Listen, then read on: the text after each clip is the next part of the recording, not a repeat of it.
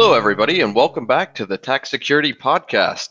Today, we have a really special episode for you. As the world has gone a bit crazy lately with all the COVID-19 coronavirus spreading around the globe, we have certainly been busy here in the Cisco TAC working on a lot of AnyConnect related cases. And so today, what we're going to do is talk about AnyConnect and AnyConnect performance, as that is a very, very hot topic amongst enterprises all across the globe that lately have been experiencing a huge influx as people all over the globe are starting to work from home. The remote access VPNs have become under siege, if you will. And so we have with us today three very special guests. Well, not all of them are guests, right? We've got Jay Young and Win Zhang, who have previously hosted the show. Good morning, Jay and Win.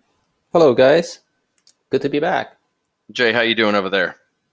Good morning. I'm doing quite well, even though I'm stuck in my little office with little kids running in and jumping on me and like throwing stuff at me when I'm trying to get important stuff done. But such is life, the new world order.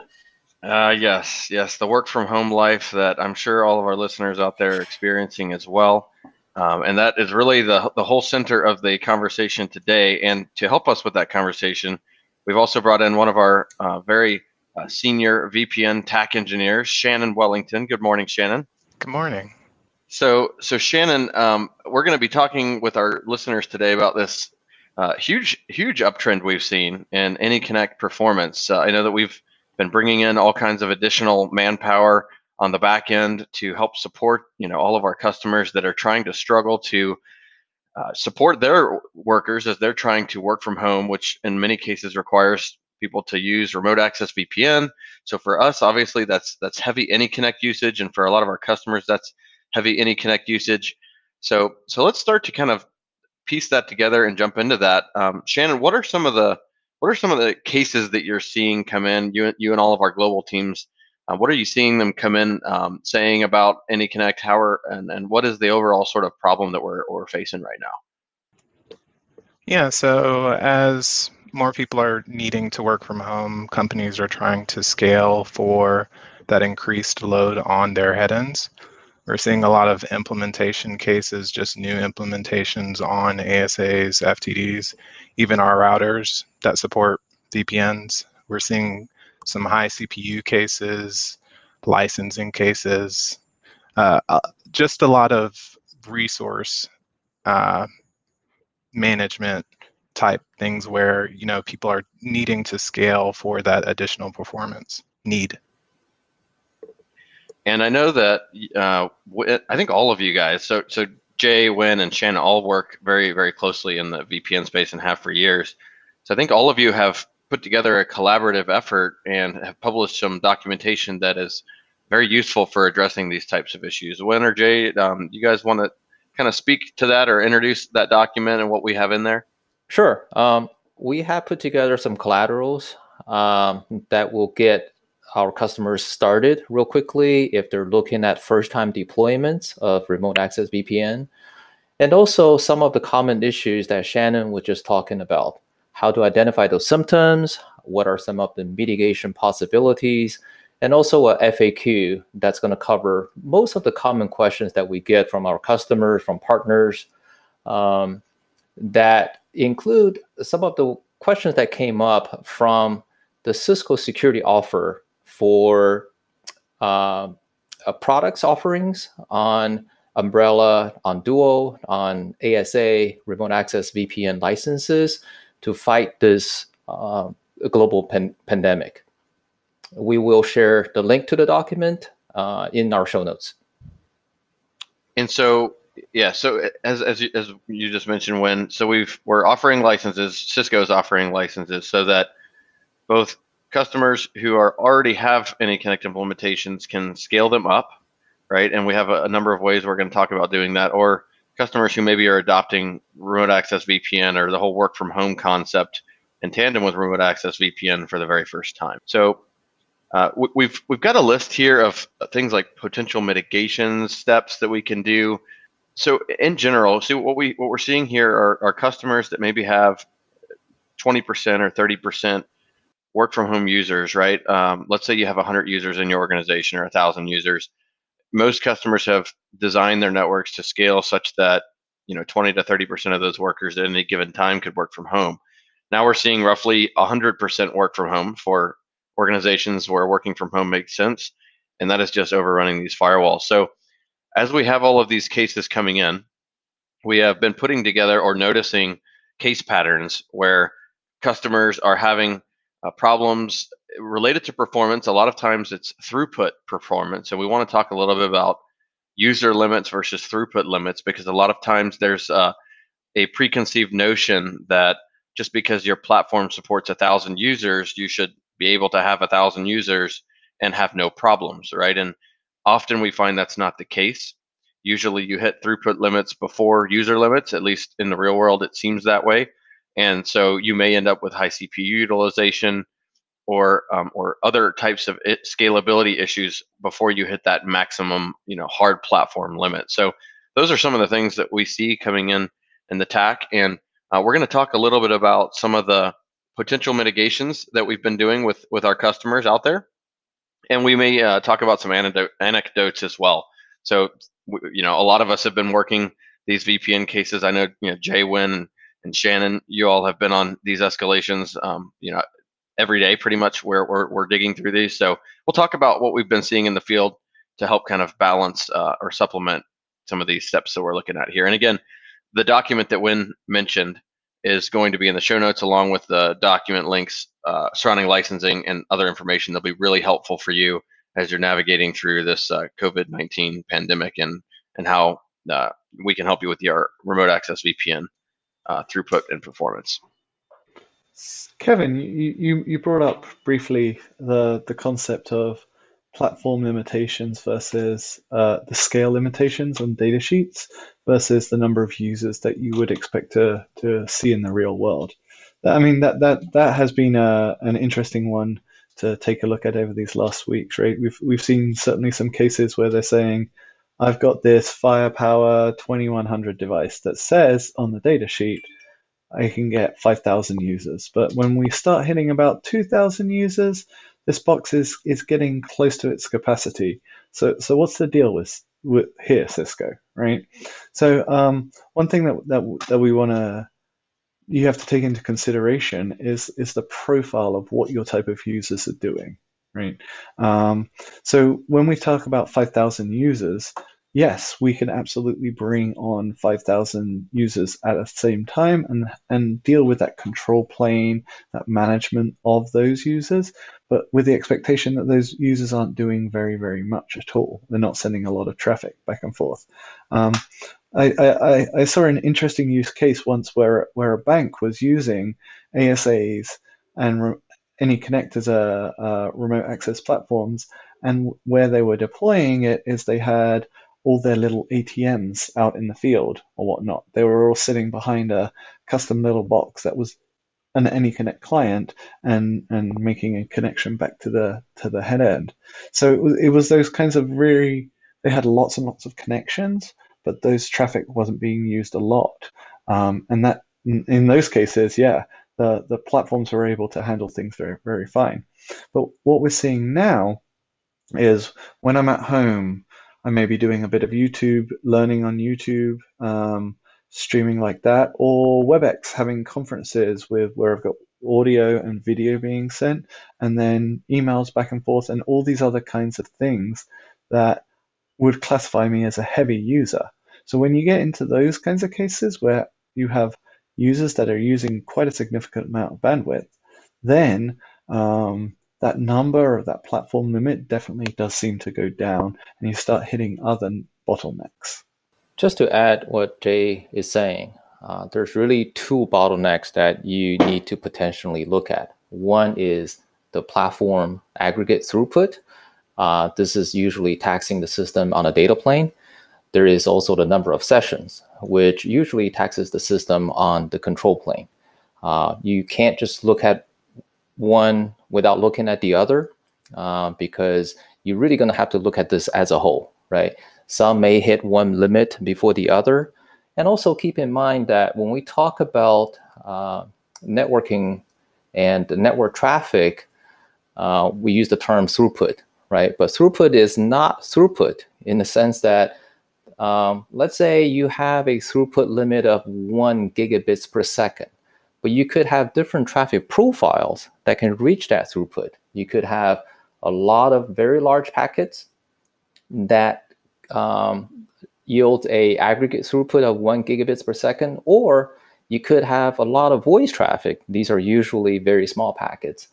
And I think, as most of our audiences would already know, small packets, and a lot of them, is usually what's bringing down a network device to its knees, right? That's usually is what's more important when it comes to network device performance.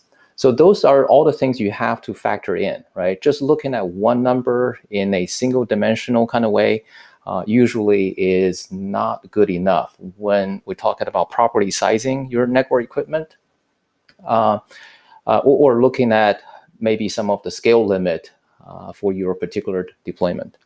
I know Shannon and Jay, you guys have been doing some testing in the lab. Do you want to add some color to that point based on what you've been testing? Yeah, and so to add to your point, we did do some testing in the lab using different packet sizes and different throughput, like in terms of sending a certain amount of throughput. And we did find, of course, that sending those smaller packets, I think they were 250 bytes, added around 20% or 30% more CPU percentage than having, say, 1,000 bytes of the same amount of traffic. So knowing what type of applications that your users are going to be running, if they're doing a lot of streaming or a lot of bursty traffic, that can help you to determine what exactly your device will be able to handle. And and it's good to have those numbers, and it's not a one-dimensional figure, that throughput maximum. And that reminds me of an anecdote that we saw recently. I know, Jay, you and I worked on a case recently with a large telecom provider, ISP, and we were seeing that they had made the claim, right, that they should be able to get 1 gigabit per second or 700 megs, whatever it was, through their firewall, and they weren't quite reaching that, and yet their CPU utilization was elevated relative to the overall throughput from the customer perspective at that time, right? And so Jay went through and did some awesome lab work and spun up a bunch of simulated AnyConnect clients, and we did some playing around with packet sizes. And what we were finding was that if we moved packet sizes down to about 400 bytes, for example, our throughput was cut into roughly half versus if we did 1,000 byte packets. So it's not a perfect sliding scale necessarily, but in general, we see that the smaller the packet size, by far the higher your CPU utilization will go per actual byte of throughput. And so you can use things like, for all of our listeners out there, there are ways on the ASAs and FTDs that you can look at this. You can use the show traffic output from the CLI that will show you your input bytes per second and your input packets per second over 1 and 5 minute time frames, and you can quickly do the math. Just divide the total bytes by packets, and you can get a per packet size on average. So some of those things we do in the TAC when we're helping our customers figure out why they might be running into throughput issues when the overall throughput or utilization issues when the throughput isn't necessarily as high as the data sheet would imply that it should get to. Good point, Kevin. And here is also one maybe a little known secret. We know show traffic will show you the aggregate traffic statistics, but there is also a knob that you can enable on the ASA. The command is sysop traffic detailed statistics. This is an enhancement that we added back in, I believe, 9.3 or 9.4 time frame, where with this command enabled, you're going to get a detailed traffic distribution in the show traffic output. So it will become very useful in times like this where you wanted to not only just to get an average, but actual detailed breakdown of what is the majority of the traffic look like in your network environment. Yeah, that's a great point, Win. So that's fantastic. There are great tools out there. We just want to make sure that you, our listeners, are aware of those tools and how you can quickly identify whether you are in fact experiencing utilization that would be expected based on your traffic profile, or if there is something in the environment or something that is amiss and unexpected from a behavioral perspective. So let's talk a little bit about mitigation strategies, right? We've talked about, and we're not going to go into huge detail on these because the document that you referenced before, that is going to be in the show notes and that we kind of referenced at the beginning of the show, we'll talk about all this in detail. But at a higher level, let's, things like split tunneling, is one of the first things that always comes to mind. We have a lot of customers that, as they're scaling up their VPN infrastructure, or as their existing infrastructure is getting to a breaking point, what we often see is that some of our customers are adopting the split tunneling policies, where not all of their traffic is backhauled across their VPN, their head end at their corporate headquarters, or wherever the head end may be. So that is one thing that we're seeing out there in the field, and of course there are some security implications with that. So maybe not necessarily your first stop, but it is certainly probably one of the more effective ones, as you can quickly offload all of your non-corporate traffic or your non-enterprise traffic out, to YouTube or what, out wherever on the internet that where a lot of the traffic's actually going. Not all of that has to get put through the crypto process on your head end. So Kevin, let's talk about that for a second, right? So when we're talking about VPNs and split tunnels and whatnot, there's kind of a policy that you can push down. You can say when you VPN, you're going to send all your traffic up over the tunnel to the head end, and then the head end will be able to do whatever you do with it, right? Another concept is, let's define specifically what you can or what you should send across the tunnel, and everything else should go out to the internet. That's what we call split include. You're saying what traffic should be included to go across the VPN. In addition, we have another concept of, let's tunnel everything except for some explicit things. So like if we know where YouTube is or something like that, we can say, if you're going to YouTube, go out your normal WAN and don't go across the VPN, but everything else should go across the VPN. Now, those have been interesting because it's defined based on IP addresses. So the policy has been very difficult to get right, especially in the split exclude kind of space. So generally the deployments we see out there are tunnel everything and split include, meaning I'm just going to tell you what to go across the tunnel. The security policy has been a bit difficult there because there's a concept of, well, maybe some attacks might come in across your internet, hit your computer, and then they can bounce up over the tunnel up to your head end. So we might not want to do that. Well, now is a time when we've, with our acquisition of OpenDNS and bringing that in under Umbrella, and what we're doing right now with the COVID-19 licensing is we're able to provide a solution where we can provide you the protection of the malware and whatnot using DNS filtering and blocking, and also give you a chance to go towards more of a split tunneling capability because you've got that endpoint protection with Umbrella on there, or potentially AMP on your endpoints and whatnot. So now you're kind of breaking down some of these requirements of having to send stuff across the VPN. So not only are we including 90-day trials for AnyConnect, part of that work from home package is we're including trials for WebEx and Umbrella and potentially ASAVs, so that you could spin up a head end relatively quickly without any hardware. So I would suggest everyone to take a look at the free trials that Cisco's are offering over the next three months and see what pieces you can put together to try and address some of those issues that you can have when you start running out of capacity on your head end. I just wanted to add something to that really quick. We are also offering Duo as well.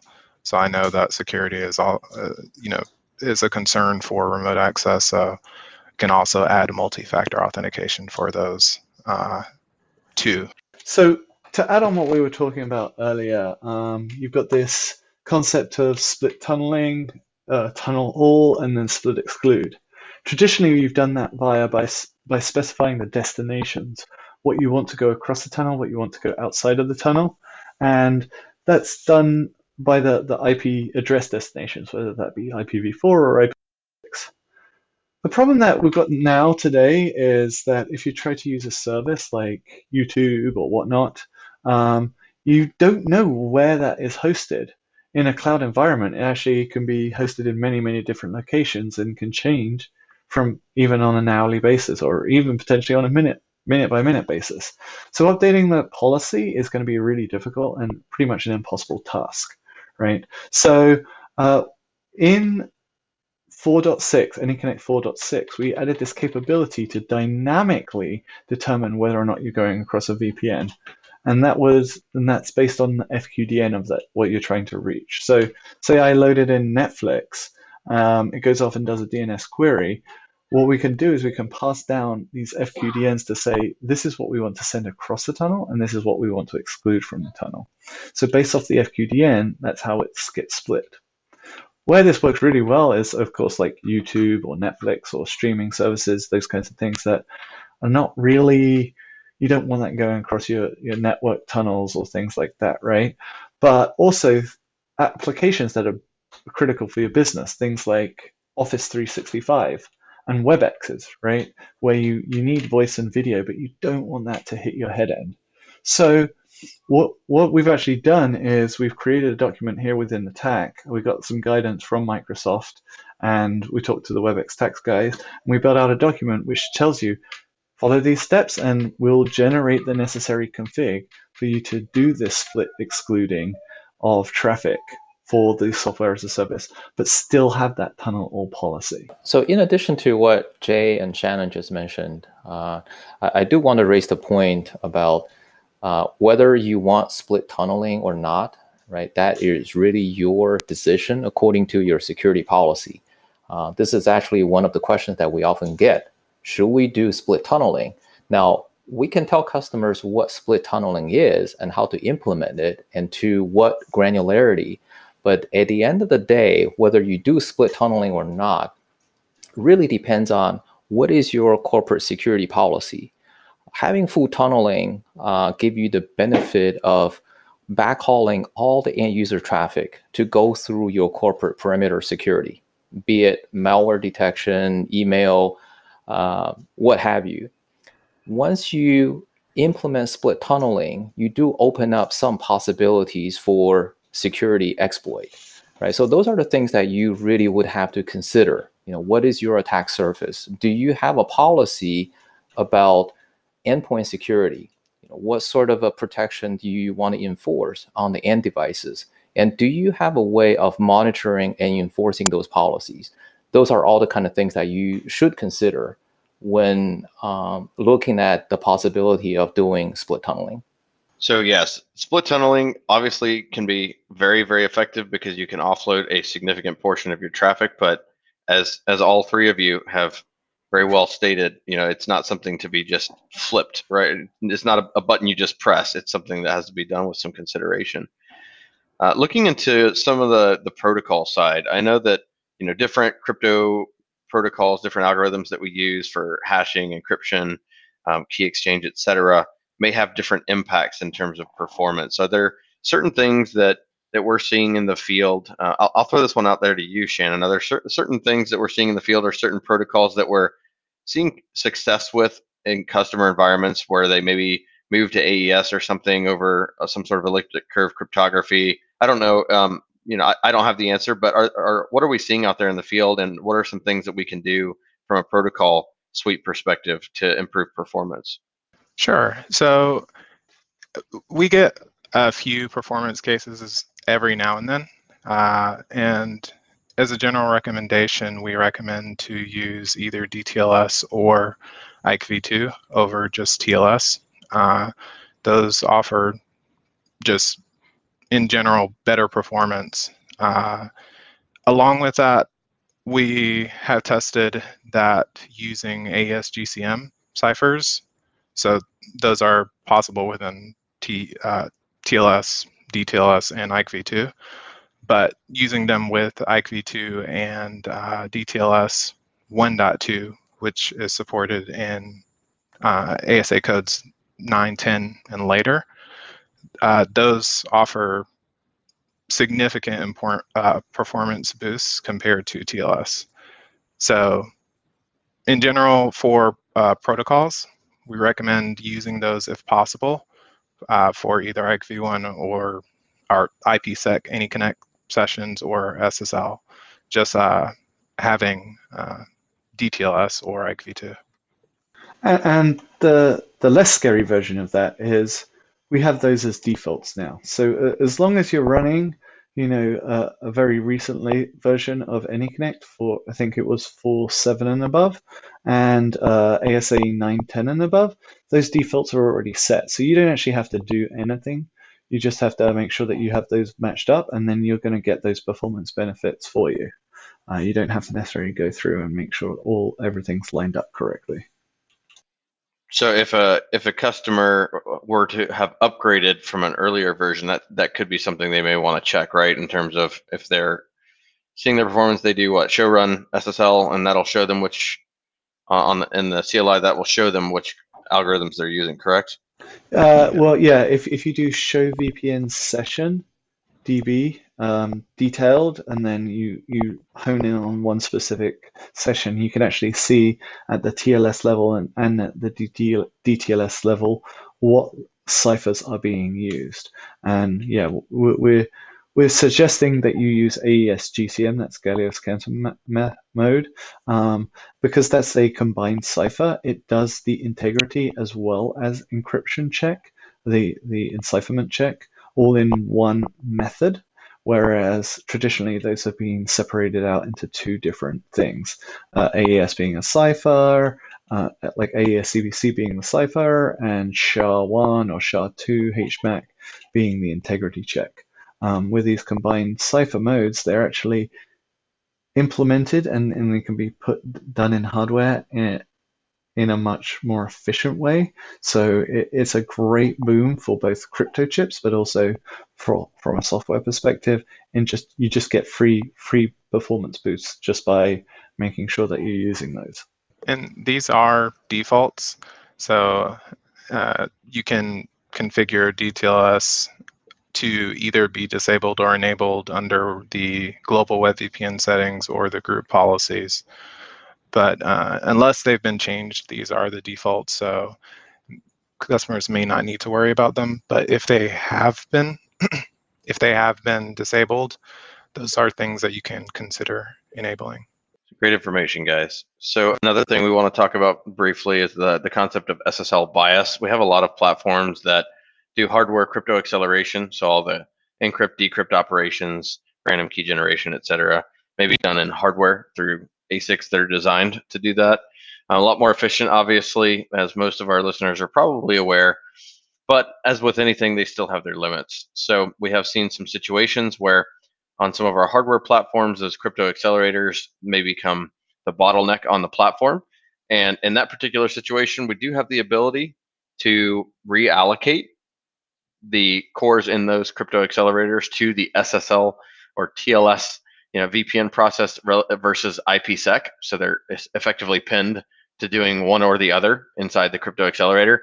And you can use the show crypto accelerator statistics will show you the statistics there, but you can actually change that bias towards SSL, which will improve your AnyConnect throughput if you have a hardware platform that supports it. So just be aware of that. We do have all of that documented in the primary document that Shannon, Wynn, and Jay have drafted up as a result of this all of this VPN usage spike as part of the COVID-19 pandemic.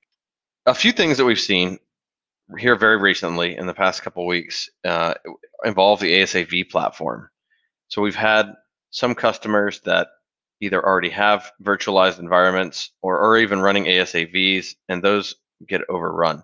So we see some of our customers are also spinning up additional ASAV platforms, which is, a lot of times something you can do without having to buy additional hardware. You can simply spin them up in existing virtual environments, and that gives you additional ways that you can then use things like DNS round robin load balancing to those different ASA or FTD instances inside your virtual infrastructure, and you're able to scale up that way. We were working with a customer, a really large bank here just recently, who had spun up several dozen additional ASAVs to accommodate tens of thousands of remote workers that previously they didn't have capacity to do.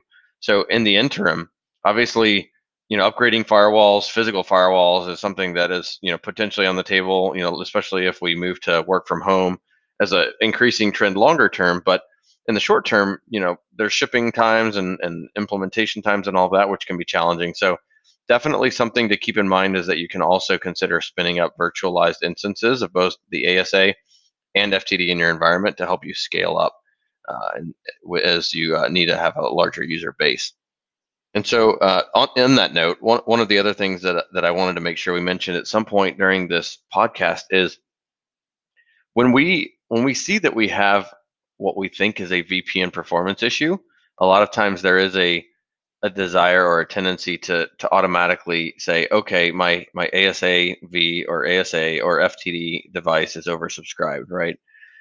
While that may be the case, and while often show CPU or the show crypto output will help you ascertain whether or not that's the case, a lot of times when you have traffic spikes like this and you have a lot of different types of traffic going across potentially different portions of your network infrastructure, you want to make sure you're not prematurely ruling out or making any assumptions about where the bottlenecks may be.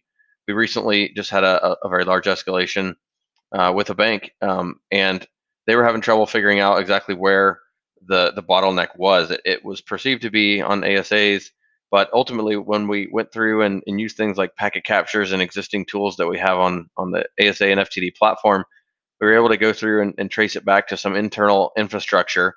In this case, they had some other internal firewalls going on that were actually oversubscribed. So it wasn't even the VPN infrastructure that had the problem, but it appeared that our throughput was being limited, and there was concern that maybe the ASAVs couldn't handle the load, but in reality, there was something else in the infrastructure that was the breaking point in the end-to-end path. So it's very important not to get too myopic when you're troubleshooting these performance issues, and you make sure that you as always, follow a methodical approach.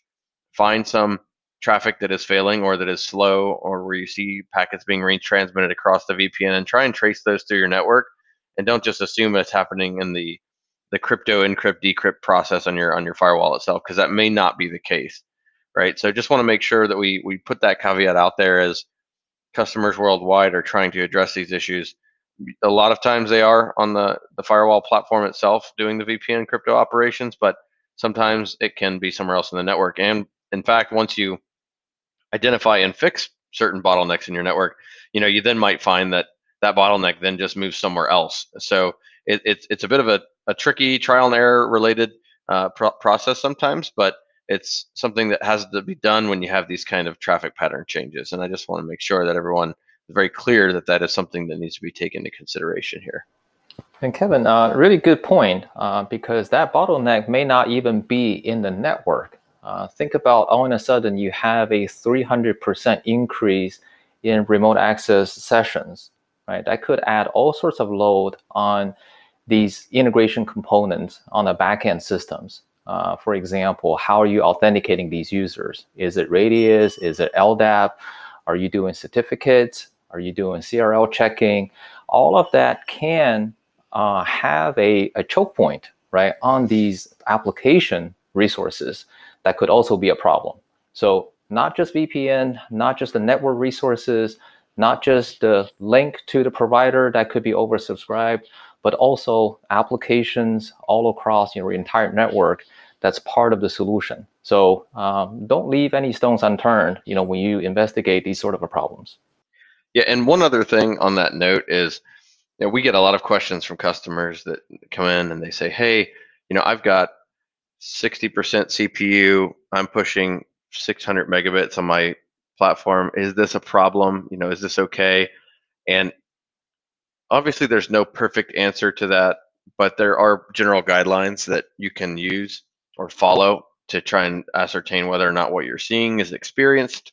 I'm sorry, is expected behavior, or if there's something that's a problem that needs to be addressed. And so things like, good old, ASA FTD commands that we have for normal troubleshooting, things like overruns on interfaces. If you have an overrun, that means you're exceeding the capacity of a single interface. Underruns would be trying to transmit out that interface. So that can all be seen in the interface statistics.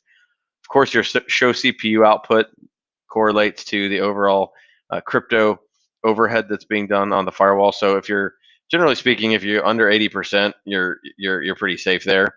There's also the notion of show CPU hogs.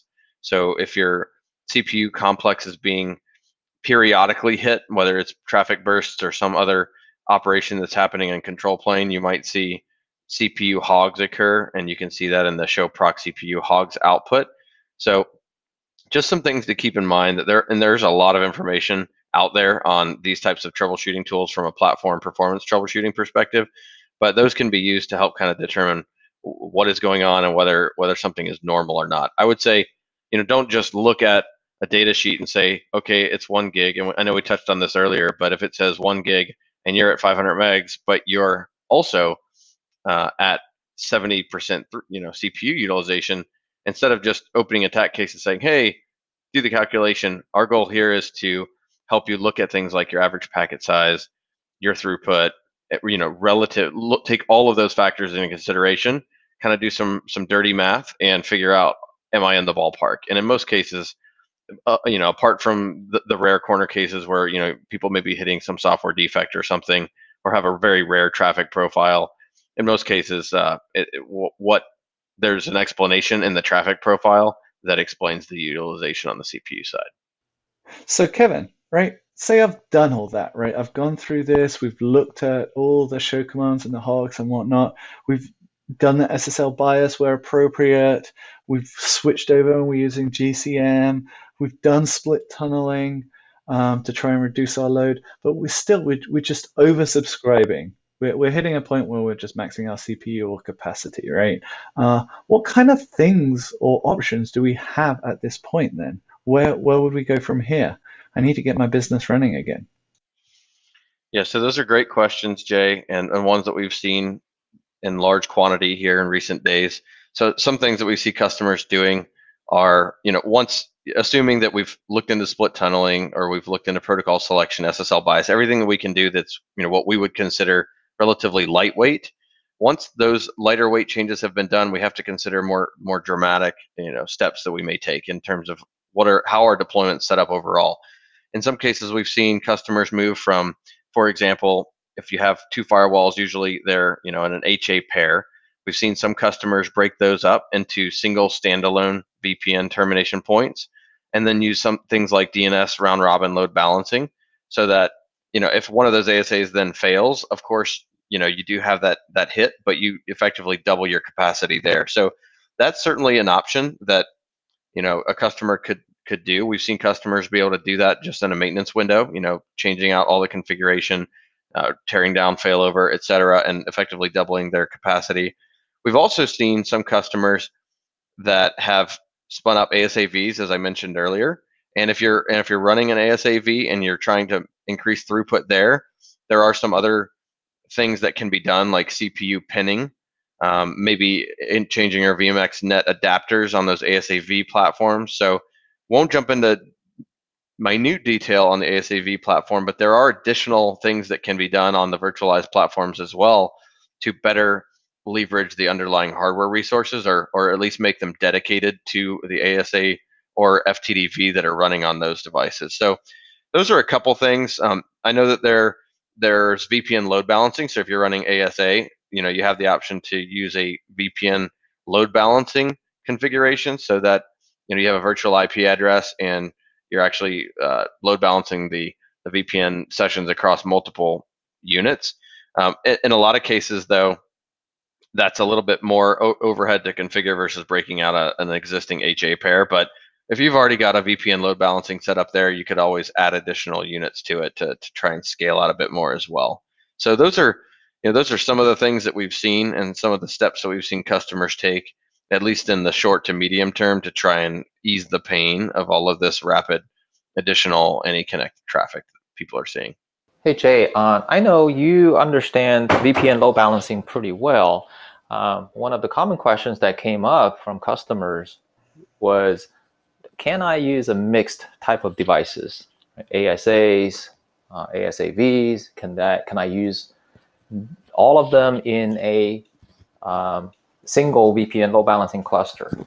And they obviously have different capabilities, different scale limits, right? Can you just kind of describe quickly how the load balancing algorithm is performed? Like, how does the master know which load balancer member it should send the next session to? Yeah. In fact, this VPN load balancing concept has been around for a very long time. So if any of you old timers remember the Cisco VPN client, with what we called it the Unity client, it actually even worked with the Cisco VPN 3000 concentrators that we came through the Altiga acquisition. So when we made that switch from Altiga, the VPN concentrators to the ASAs, the PIX ASAs, that question was happened there too. Can we mix and match the hardware? And the short answer is yes, we can. The way these load balance clusters work is it's essentially it's a kind of similar model as HSRP, right? You get 3 or 4 or how many you want all lined up with the same inside interface and the same outside interface on the same LAN. They communicate with each other. They elect a master that owns a virtual IP address. So when one of the requests comes in, it comes into that virtual IP address. The master accepts that connection, and then it, via communication with the other members, determines who has the capacity to service this incoming request. It will then send a message back to the client and say, disconnect from the virtual IP, and this is the IP or the FQDN that you should go to instead of the VIP. So the client disconnects, and then it goes ahead and connects to that. With the Unity client, it was a specific message within the IKE v1 exchange. With AnyConnect, whether it's in IKE v2 or SSL, it's the same kind of concept. You get a redirect back off the VIP into one of the other members. So it makes a direct reconnection to the specific cluster that it's been told to go to, cluster member it's been told to go to. Now, the way the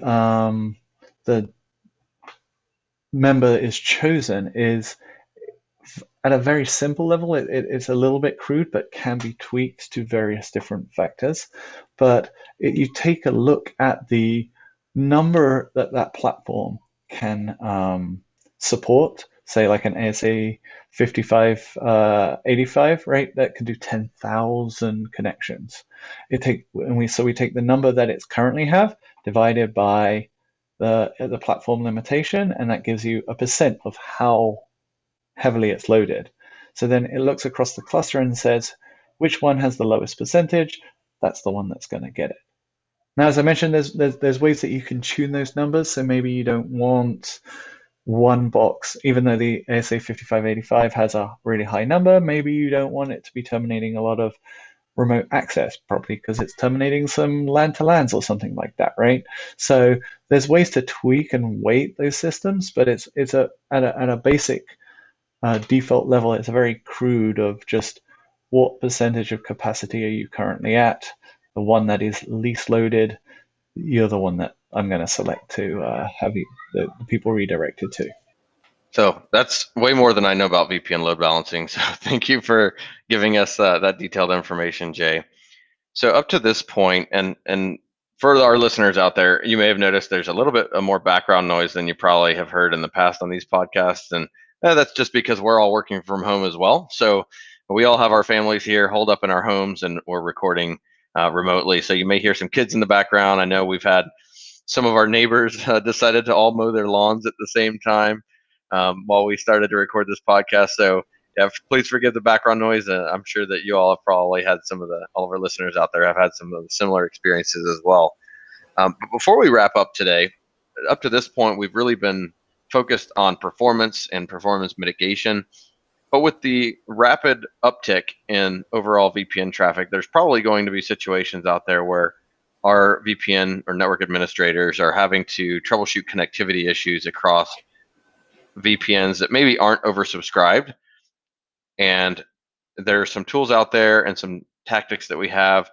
We don't want to spend a crazy amount of time on this since we are focused on performance. But Shannon, could you maybe go over 2 or 3 of the sort of the top tools that we have that we would recommend to customers that maybe aren't familiar or comfortable troubleshooting VPN? If, say, you've got a user out there and they're coming across remote access AnyConnect VPN, right?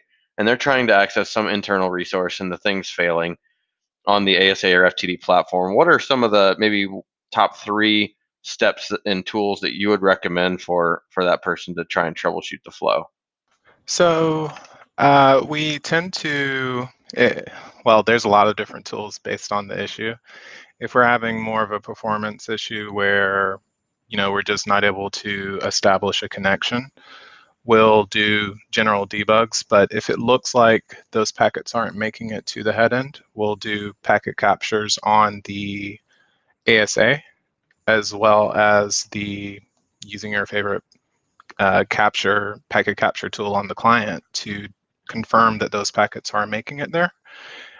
If it's an issue where they're able to connect but unable to reach certain resources, we do, by default, AnyConnect will do tunnel all. However, if a split tunnel is used, we want to make sure that that's included. If this ASA if it has a PAT statement to basically allow internal users to reach the internet, we want to have an identity NAT or no NAT to essentially make sure that AnyConnect traffic isn't being padded so that it can go to the client. Additionally, sometimes it's an issue with routing. So we can do captures on the internal interfaces to make sure that traffic is leaving the ASA and checking if we get a response back. So we can just do a ping from the client, see if that's reaching the internal interface and if a echo reply is coming back. So those are sort of general things we can do. We can also do ASP captures to see if there's any drops. And, it's just a matter of doing the ASP drop capture and doing a pipe include for the interesting traffic. So those are the most common, I'd say, tools that we use and can solve a lot of different connection issues. Actually, there's one more that I want to mention. The packet tracer feature has been really helpful, in my opinion, for just determining very simple issues like, if there's a incorrect NAT statement, like if we're not hitting NAT, the appropriate identity NAT that we created, that can be used to determine if we're hitting something else. It can also determine if routing is wrong and we're not egressing the correct interface. So that can be used for a lot of troubleshooting as well.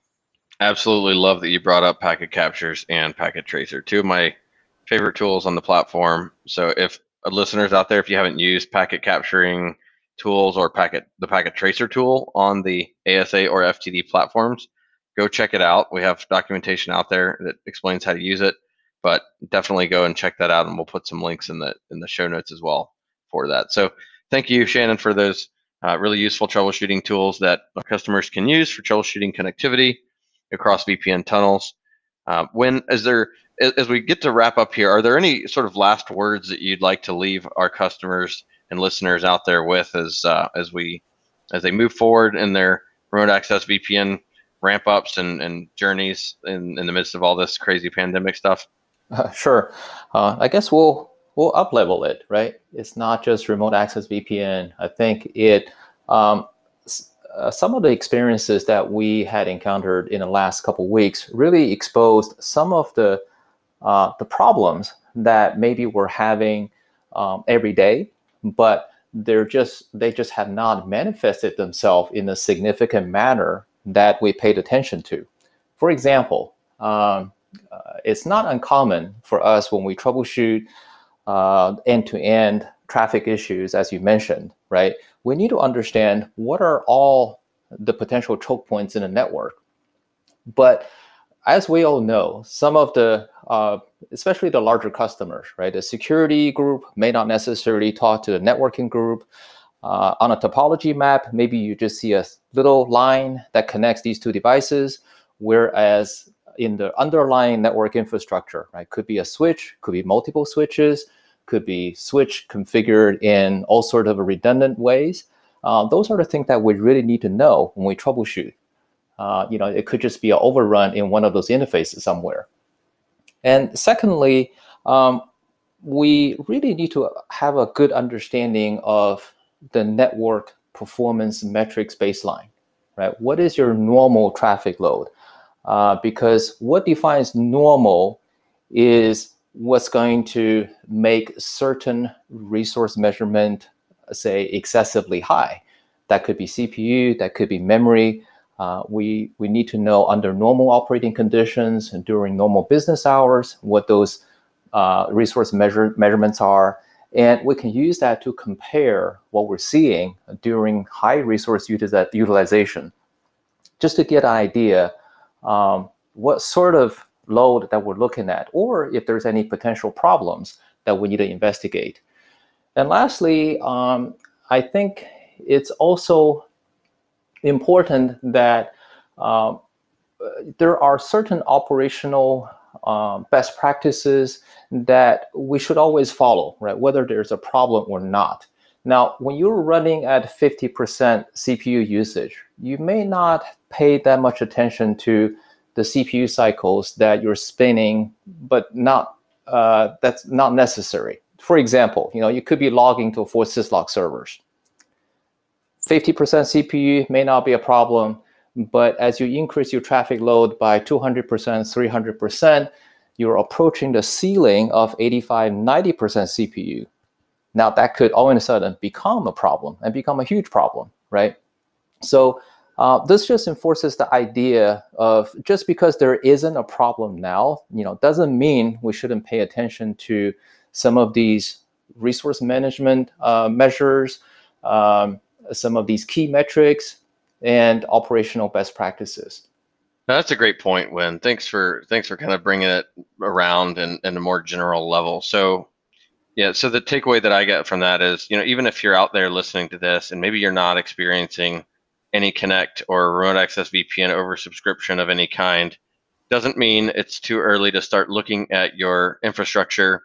Get ahead of the curve, take a look at it, and see if there are areas where you can optimize, right? You can make sure that things are configured per best practices and remove things that you may not need. Also, a great time to check your device monitoring strategies. We've seen lots of cases with customers out there very recently where, in one case I mentioned, there's another firewall in the path, for example, and maybe that CPU is spiked and it's at 90% CPU, but you weren't monitoring that one, right? And so now you're troubleshooting the wrong device, perhaps, is a potential thing. And so we see these kinds of things all the time in the TAC, and it's important to understand that you need to have holistic, comprehensive monitoring. If you're doing SNMP or if you're doing NetFlow from devices, just a good time to take all that into consideration and make sure you have a holistic strategy to monitor your environment, and don't rule anything out prematurely or make any assumptions when you're tracking down these issues. You got to make sure you follow the data